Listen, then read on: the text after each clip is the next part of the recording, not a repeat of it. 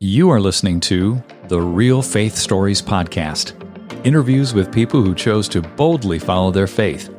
I'm your host, Brian Robinson. Now, let's meet our guest and hear their story.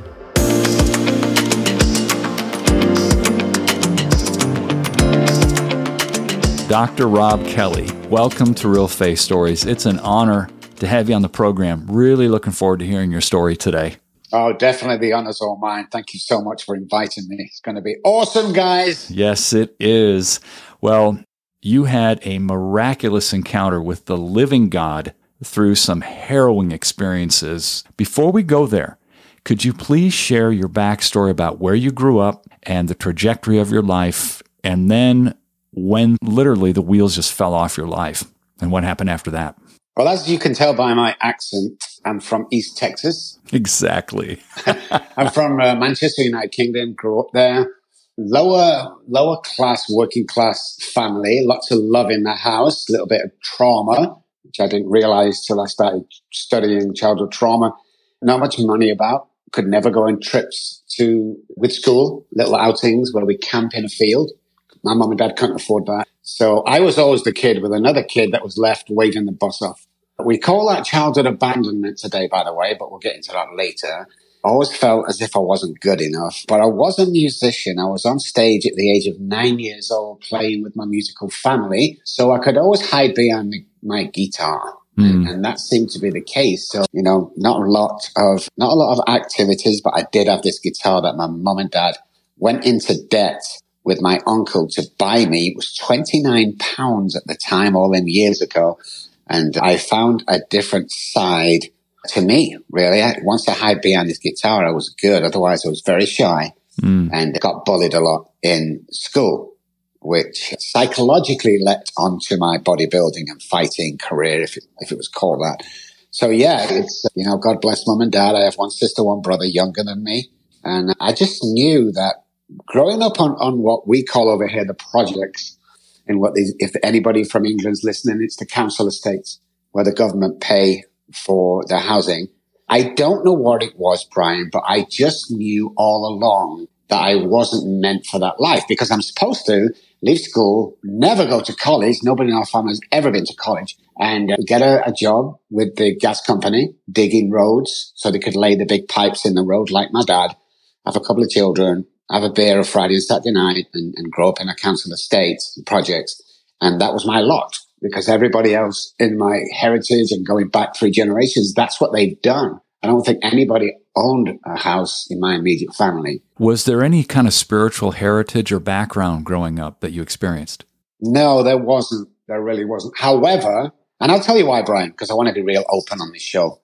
I went to a school where they used to have church with a full choir, and I was actually the head choir boy.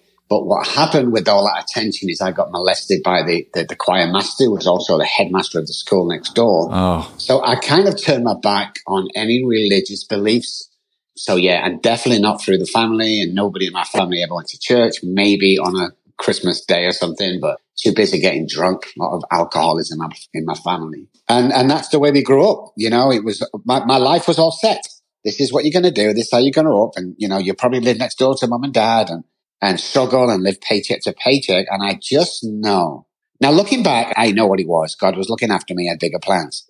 But the suffering, Brian, I had to do to get where I was today was horrendous. What happened with respect to your mindset where you pursued something completely different than your family lineage by getting your doctorate? I think I've always been an overachiever in some areas, but I remember being about 12, 13, stood outside this hotel in Manchester somewhere. This taxi driver pulled up and this guy came out in this suit. He had a briefcase because they were the things of the time. And he got in his taxi and I knew where he was going because all the guys coming out in business suits went to the airport. And I remember thinking to myself, one day I want to walk out of a hotel with a nice suit on, a nice watch, get into a taxi and just say at the airport without even worrying about the money. So my mindset kind of changed there. I remember at school, there was a father who started a 5-a-side football or soccer tournament. So my friend would say to me, hey, my dad's picking us up tonight for football. Can I have your address? Well, I gave him the address about a mile away with these mortgage houses, or what we call the posh estates. And I used to run there and stand outside this nice house as they picked me up. And they would drop me off, and I would wait outside that gate, petrified that they would stay until I went and knocked on the door. Luckily, they didn't. And then I'd run back, sometimes in the rain, back to our house, which was on the council estate. So there was something embedded there that told me that I wanted better. And I wouldn't change my upbringing for the world, but I just knew that there was something out there better. And I had no idea at the time exactly what that was. Obviously, I'm just a kid. I'm an alcoholic. So I don't know whether you know how the alcoholic brain works, but we're all or nothing guys. We're either going to do it or we don't. So every time I put my mind to something, I achieved it at a very early age. Like going on the stage at the age of 9, that's ridiculous. But I was there doing it. And I've pushed them boundaries of what I was meant to be, because what have I got to lose? And every time I push it, God goes, boom, there you go. What's next? And as long as you work with his kids on a daily basis, we're going to keep giving you this stuff, Rob, and you're going to keep growing, and we're going to take you to places you've never been before. And that's kind of the mindset that I had at an early age. So after high school, then you had a choice to make, and it sounds as if you decided you're going to get a high-level degree. Is that what happened? Yes, I wanted to go to college. And I was always interested in the way the mind worked. There's also mental illness in my family, and I was intrigued by that. So in the backstory here going on, I was a session musician in a small studio called Strawberry Studios that was owned by a band called 10cc. They had a great hit over here called I'm Not in Love. So I went there, played a session for them, got 3 times as much as I was when playing in the band, which was like a full night of travel and playing. But eventually got a job at Abbey Road Studios. So I played with Elton John, Queen, David Bowie, done sessions with all them guys. Wow. I started to get paid a fortune. So I put myself through the first college, second college, and eventually. And again, you've got to realize how the alcoholic mind works, because I, at an early age, about 15, had a friend whose father was a Freemason. And because I'm a musician, they was looking for an organist for years and years, but you know, they're all quite old in that lodge. So he got me to go there. Now, you can't just walk into a Freemason's lodge and start playing organ. You've got to be sworn in. So, you know, I was one position for a few days. Then they swore me in and I was playing the organ. So through them connections at that Freemason's lodge, I got into Oxford University. When you got into Oxford, did you have a sense of direction on your education? Well, not only did I not have, but I knew I wanted to be a doctor. I wanted to change the world. I lasted about 3 months in medical school, then they threw me out and I got into the PhD program. But not only did I not really know the direction, I also had this big imposter syndrome going on that I shouldn't really be here. And that's been with me most of my life. So, yeah. You know, what's interesting as you share this is you're playing with Elton John and the likes of Elton John, but you've got an imposter syndrome when it comes to school. Yes. Well, most of my life, to be honest, Brian, I just had these brief feelings that I shouldn't be here. If they only knew that I came from the project, if they only knew that I grew up poor and I'm rubbing shoulders with these guys. And I don't think I've ever got used to that, because I was always in the background playing. I was never on stage with, you know, big bands. I was always, you know, the bass player would go missing or wasted or drugged in rehab, and I'd go in and I'd play a few songs and get handsomely paid and walk out. So, yeah, I keep loitering on that edge of not really leaning into what I was doing, because we don't know at the time. A couple of years ago, my father passed away. It was me and my friend was in the house collecting and throwing stuff out. And he came across this old black and white photograph of me and him when we were 15 and 16. Now, we were into bodybuilding, and we looked at this photograph, black and white photograph, and my friend, oh my, look how amazing we looked. And I'm like, yeah, look how handsome, and you look at our waists are so small. Those were the days, man. And I froze right there. And I thought to myself, those were the days, but we didn't know at the time that those were the days. Yeah. But what if today's one of those days? Mm-hmm. And that's when everything changed around for me, only in the last 4 years or so, where I realized that every day can be that day. I'd like to dig into that thought change. Once you had that epiphany of any day can be one of those days, what shifted inside? Belief in a higher power. Mm-hmm. I got that connection with a higher power when I was on the streets, when the huge miracle and spiritual awakening happened to me. The desperate, most derelict, most isolated place in Manchester, it happened right there to me. So I knew that I was destined for bigger things. So I had a confidence, and I come away from my frustration and my anger and just everything by saying, God's got it. That's all I kept saying, God's got it, because he either is or he isn't. You're either pregnant or you're not. There's no halfway with God. You can't be all preaching God stuff and Jesus in the church and then sleeping with your secretary. It doesn't work like that. Talking the talk is easy. I have millions of followers all over the world, national TV programs that attract 8 million people. But can I walk the walk? Well, let's circle back to that experience. You finished school. You got your PhD. Yes. What happened after that? I joined the police force. I didn't last too long because I was drunk every day, so they fired me. I then joined a very low-income job, all based on commission, and then decided after 6 months of being there that I could do this. So I set up a telecommunications company way before the mobile phones, and we built towers for the Army and Navy. So that's where I started to earn some money, but also that's where my drinking started. So few years of horrendous things, unfortunately, and I'm going to be blatant here, guys, so be prepared for this. I came downstairs at 2 or 3 o'clock in the morning looking for vodka. I finally found some. My wife had followed me downstairs secretly. We had 2 little babies, age 1 and 3 at the time. And as she came down, she snatched a bottle of vodka as I was turning around to get a crystal glass because, hey, I'm not drinking from the bottle. I'm not an alcoholic, so let's get this 25-pound crystal glass to make me feel better about it. And she snatched it and she said, I think you've had enough. Now, logically, I'd been drunk for 2 or 3 months. Maybe it was time. What I should have done is said, thank you, Mrs. Kelly, gone back up to bed and slept until 7 when I usually get up. What I did was took a kitchen knife out and stabbed her 3 times in my alcoholic blackout.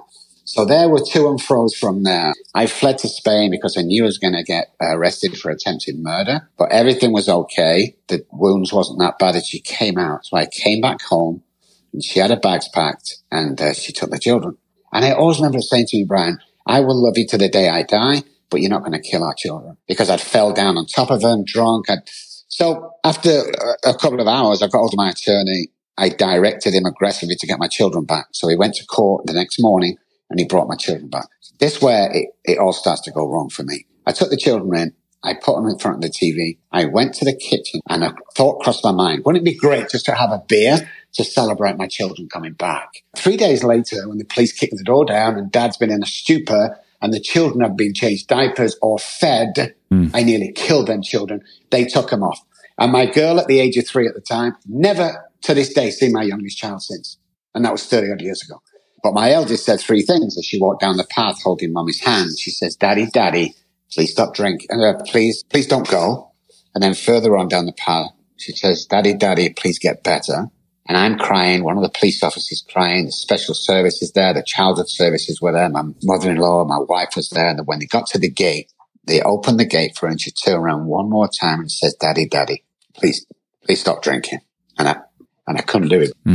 I couldn't do it. So a few months after that, the wife had gone, the children had gone, their houses had gone, the cars had gone, the holiday home had gone. I'd lost my license to practice in the UK and I found myself homeless. Wow. I was abandoned on the streets of Manchester. So I stayed there for 14 months and I did some bad stuff on the street to survive. This is where it gets weird. I was walking down the back end of Manchester, factories and offices, no human being, no houses, 2 or 3 o'clock in the morning. And I dropped down to my hands and knees. It was pouring down. I wasn't crying because I'd lost my children or my money or my wife. I was sobbing with belly ache because the first time in my life, I realized I couldn't stop drinking. And that was after 7 attempted suicides. And on 2 occasions, it worked. I was actually dead and they brought me back on the side of a stinky, horrible, wet curbside in Manchester. And I looked up to the sky, Brian, and I said, if there's a God up there, I can't do this on my own anymore. 30 seconds later, a guy walked past me. I first thought, where did he come from? And he said, hey, my name's Derek. Do you need help? And I told him, and he's an alcoholic in recovery. And he took me back to his house. And he said, you can stay here for as long as you like, Rob, but you've got to come to these 12-step meetings, AA meetings with me. So I went, and I hated them meetings because everybody was bragging and war stories. And halfway around the room, this guy said, my name's John. I'm a recovered alcoholic. And I was like, what did he just say? And he talked about God. And he talked about this book they have in there, the blue book, the big book. And after he finished, I went over to him and I said, John, my name's Robb. Will you sponsor me? And he said, no. just before the world opened up and swallowed me, because that was a big thing for me, he said, I'll be your spiritual advisor for 12 weeks. So every Wednesday, I left my house at 6, got there for 7, stayed with him till 8, left, got home at 9 because I had to walk. I didn't have any vehicles or bus passes at the time. I went there for 12 weeks and he taught me some stuff and he told me that I'd been picked out. He talked about God being choosing me and I thought it was a load of trash. He told me that my word will change after the last day of the 12 weeks. The next day I went home. Derek come home and said, hey, the cleaner's just packed his job in. Do you want a part-time cleaner's job? I said, yes. Later that week, it turned into a full-time job. Somebody gave me a car to get to work and back. So when I first got my paycheck, which was cash stapled to an envelope back in those days, I went to the gas station. I bought John a little teddy bear, like literally 4 inches high, if that, and a card. And I wrote in the card, thank you, John, for introducing me to God, because he took the compulsion to drink away. So when I did the walk back there, knocked on his door, there was no answer. In fact, it looked pretty derelict, the house. And the right-hand woman opened the door and she said, can I help you? And I said, yeah, can you tell me where John's relocated to? And she said, there's been no one in that apartment for the 3 or 4 months I've been here. So I let her close the door because I thought she was crazy, must be drunk or something. And I knocked on the other side. And this guy came to the door and he looked quite sober and intelligent. And I said, can you tell me where John's relocated to? And he said, John. I said, yeah, the guy next door. Now, this time I'm getting angry. And he said, there's been no one there for 12 months. You can't go in that apartment. It's derelict. There's no flooring in it. I don't know what you're talking about. You've got the wrong address. So I went back to the meeting the day after and I said to the chairman, do you remember me about 13, 14 weeks ago? And he said, yeah, and that was it, Rob. I said, yeah, Rob, yeah, that was me. Can you tell me if John comes here? And they said, John. I said, yeah, the guy that spoke about God and everything. I was over near the coffee machine speaking to him. And he said, and I quote, Rob, you was over the coffee machine talking to yourself. Oh. Never found that man. In fact, when I started to get a little wealthy, I put a private detectives, not one, to find him, and nobody could trace him. And that's where my life changed. Rob, let me ask, with respect to his location where he lived, did you actually go to his place during this 12-week period at all? Every Wednesday night, that's where a meeting was, in his apartment. So it was at his apartment? Yes. And I went in and we sat together and, we had some good times. And the last night was there after 12 weeks of walking there. He said, your life's going to change from tomorrow. Be careful. He's going to take you to a different country. And so he did, because weeks later, I was on a Christian chat thing online. And this was early internet days. And I met a girl in a church and they wanted a speaker and somebody to work with their youth ministry on alcohol and drugs. So they literally brought me over for 2 weeks. That was 15 years ago, and I've never been back in the UK to live. So that's what brought you to the United States, was that invitation to speak? Yes. And if you want to add some more to that, a week before or something, I got my passport out, and it had been expired by about a couple of days. I was horrified, so I went straight over to the passport, which was like a 45 to an hour bus drive. I went and I gave my passport with all my stuff, and I said, I need it expedited, man, because I'm going away in like 7 days' time. And he said, oh, well, it's usually a 6-month wait. And if you expedite, it might be here between 2 and 3 months. So I paid for it anyway. I came home and I cried myself. I thought, this is not going to happen. And I was so scared to call a church and go, I can't do it.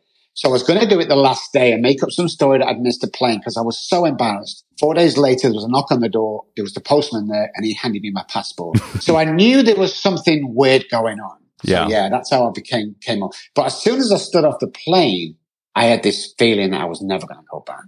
Interesting. Obviously, as you're sharing this, all I can think about is John was an angel sent by the Lord. Now, I denied that for so long because I was embarrassed. And in a dream, God said to me, do not be embarrassed. You're either on board or you're not. So I started to tell that story. What he taught me is what I teach today. Part psychology, part behavioral science with alcoholics and addicts and childhood trauma. And then most of what John taught me. So I knew what I have, nobody in the world does. Nobody in the world can do what I do because I have this gift that was given to me that when I look back was always meant to be. So yes, definitely John was an angel and we could never trace him and it was just phenomenal. During that time of you being taught by John, what springs to mind as one of the top 2 or 3 things that were takeaways that now you use every day with your clients? You have to realize that in my industry of addiction, the average treatment center has a 3 to 5% success rate. Now, there's a few out there that I love and I work with right now that are up there 60 and 70. Mm-hmm. We have We like to say 97%, but let's get rid of the people that walked away and don't want it. We have 100% success rate because he told me, and this is the one that freaked me out and I was scared for a long time. He told me to tell clients and people, 12-step meetings, people I sponsor, guarantee they can recover. Wow. And that was unheard of because there's no cure for alcoholism. So, I just carried on. And the people I work with started to get well because I guaranteed them. Now, when I look at the psychology, even the psychology behind that, if you tell somebody enough times that they're going to believe it, psychology 101. So that's what I did. And I'm at just over 8,000 people right now that I've worked with in the last 32 years, maybe. And all of them that I know of that hasn't walked away, has recovered and they got the life back and the children back and, the wife back and all that great stuff. Incredible. What have you found to be the linchpin here that separates the 3 to 6% or 3 to 5% success versus 100% virtually with you? Well, people want to concentrate on the alcohol. Alcohol has 1% to do with alcoholism and the same with drugs. It's just a symptom. It's not the problem. So first of all, you need a spiritual connection. Now, it has to be God. It can't be a doorknob. It can't be a light. Can't be a tree. Can't be your best friend. If you do not have a connection with God, you will not fully recover from alcoholism. It's not possible because when a couple of things happen, spiritual awakening, connection with God, and a psychic change, a change the way you think, your DNA changes. And we found out that, and people are freaked out because you have that connection. We call it standing in the sunlight of the spirit. You're either in or you're out. Simple. So let's talk about you're either in or out. That seems to be a theme here over and over in your life personally, as well as what you're doing with recovery. When you sit down with a potential client that wants to be free from alcoholism, for example, do you have that kind of an upfront discussion? Oh, yeah. Tell me what that sounds like if I was sitting in front of you. First of all, you have to pass an assessment. Can you get a connection with God in the assessment? This is the conversation. I don't care if you do this program or not. In actual fact, we only take on between 4 and 6 patients. So it's up to you. If you can't get connection with God, then get out my office. You don't deserve to be here. If you can't follow direction to the T, get out my office. You don't belong here. Are you in or are you out? Most people say they're in. Some people who waver, we escort them to the door and thank them for coming. And if they're real alcoholics, we'll give them $50, but thank you, don't come back. Now that sounds harsh, but when they are ready, they can seek treatment elsewhere. But I usually have a 2 to 3 month backlog of patients waiting to come to us because we're so minimal with patients because we need to spend 100% time with our guys we're working with to get that connection. So that's how it goes. I mean, sometimes if they're rough and ready or they threaten to, especially parents, if you don't take him on, we'll never forgive you. And, I have to say, get out the office because I haven't got time to waste with you. There are millions of people dying on the streets from alcoholism and addiction and childhood trauma, much more than's reported. So much more than's reported. It's the biggest killer in the world, alcohol and drugs, but it's never reported at that. If you are an alcoholic, that the hospital knows you're an alcoholic because you've been there 20 times before and your liver's given in and everything like that, cirrhosis, and you have a car crash because you're so drunk and you kill yourself, it's put down as car accident. It's not put down as alcoholic. It's not put down as cirrhosis of the liver. It's put down as car accident. Why? Because the pharmaceutical companies and the alcohol beverage companies run this country. As I'm thinking of the way you approach your clients, you're either in or you're out. I'm just thinking in terms of life itself. All of our decisions are in that space. You're either in or you're out. And we waffle for years, sometimes a lifetime, don't we, in making choices? We do. Yeah, definitely. People are horrible at making choices. People stay in relationships too long. People stay in the same job because they're fearful of not finding another job. It's all this fear. I'm 61. If you get to 65, 70 and you've lived a miserable life, you're to blame. You're to blame. But people don't do that. Like you said, Brian, people stay where they are because they like the comfort zone. What have you found over the years to be the most effective way to get somebody off high center and make a decision, make a choice? I talk to them about a story. It's called The Girl in the Box. I tell people. There's a girl in Manchester back in the late 60s, 70s, and she was snatched off the side of the street, young 16-year-old girl, and there was a manhunt. and they couldn't find her. So they withdrew lots of officers because they didn't have time anymore. 9 months later, a police officer in a car is following a van or a car, and he had a broken signal indicator light. So he pulled him over. Now, this is back in the 60s, 70s. The easiest way to find out, because there's no, computers back then, is I was in the police force for a short while, is you ask them what's in the trunk. And if they say a pair of boots, a blue coat, and, a basketball balls, and they open the trunk and that's there, then they let you go. Oh, go on your way, sir. Sorry. But they checked his trunk and they found out that there was a stolen screwdriver. That's all it was. Still had the tag on it. Couldn't show a receipt. Went back to the house. Let's see what he's got there. And sure enough, there was lawnmowers, there was drills, there was a bunch of stuff that he'd stolen. But just before they left, one of the police officers saw a box in the corner. It was 4 foot high by 12 foot wide. And he said, "What's in there?" And he got all coy. "I have no idea. I don't know what's in there." So they smashed the lock off. And when they opened the big box, they found the girl in there that had been snatched 9 months before. Oh, no. She'd been beaten out. She'd been abused every day, fed, restroom, and back in for 9 months, Brian, 9 months. Wow. So the police officer leant over. She was alive. She was bruised and battered. And he took their hand, and the girl looked up to her with like these eyes that were desperate, these eyes that shone abuse, helped her get out of the 4 foot by 12 box. She took a police coat off and she put it around the girl. What's the first thing, guys, she did? She got back in the box, because that's all she's known. That's how the mind works. And we tend to do that. So are you going to smash the box and come with me? Or are you going to get back in it? Because if you get back in it with all that pain, abuse, and everything else you're torturing yourself with, you're going to die an old and unhappy guy, if not before that, from alcohol and drugs. So I often tell that story. I tell them about my story. I tell how life's amazing. I tell them if you follow direction, you will live a life beyond your wildest dreams. God will make sure of that. You'll have that job. You'll earn that money. You'll get that wife, girlfriend, house, car, whatever you need, as long as you follow direction and work with other people. God, it gives us stuff. God wants us to give us so much stuff, and we ask for so little. See, that's the problem, because we dare to dream and our childhood and learn behavior from our parents. So to emphasize that, we got a huge mason jar, and we bought 1,000 fleas from the pet store. They had to order them. And we put these fleas into this mason jar, and we put the cap on, and we stabbed holes in the top, and we left them there for about 3 days. Now, fleas can jump 3 or 4 feet. We took the cap off, and here's the interesting part. Not one flea in that jar jumped higher than where the cap was. Learned behavior.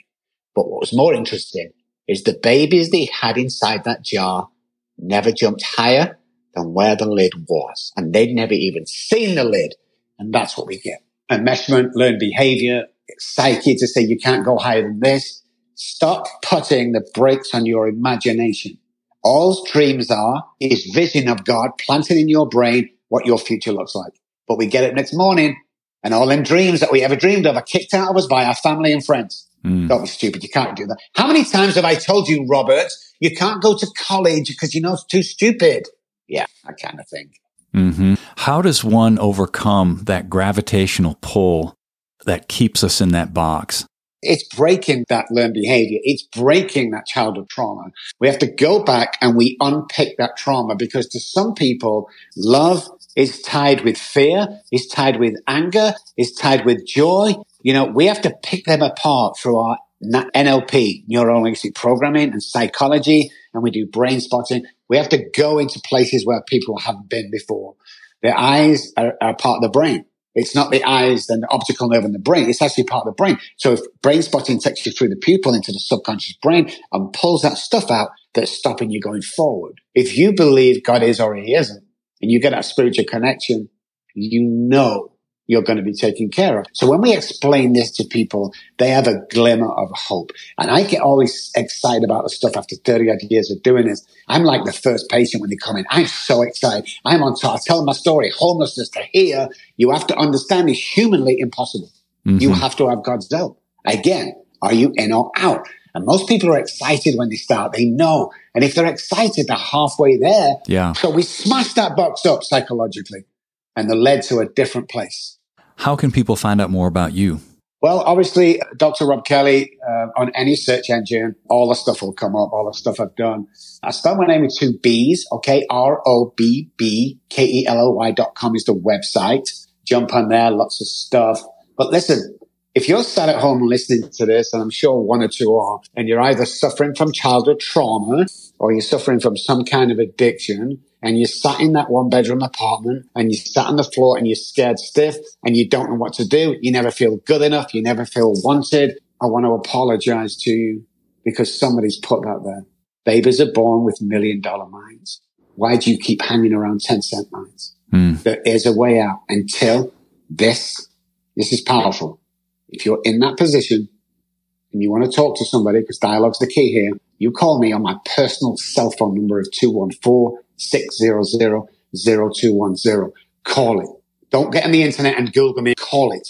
Call it. I'll give you a 10-minute pep talk that will change your life. And you know, if it doesn't, I'm going to send you $100 for your time. It's never going to cost you. I'm going to send you $100 because I would rather give you a 10-minute pep talk than hear of your funeral in a couple of weeks' time. There is a way out. God's waiting for you to take you by the hand. It's powerful.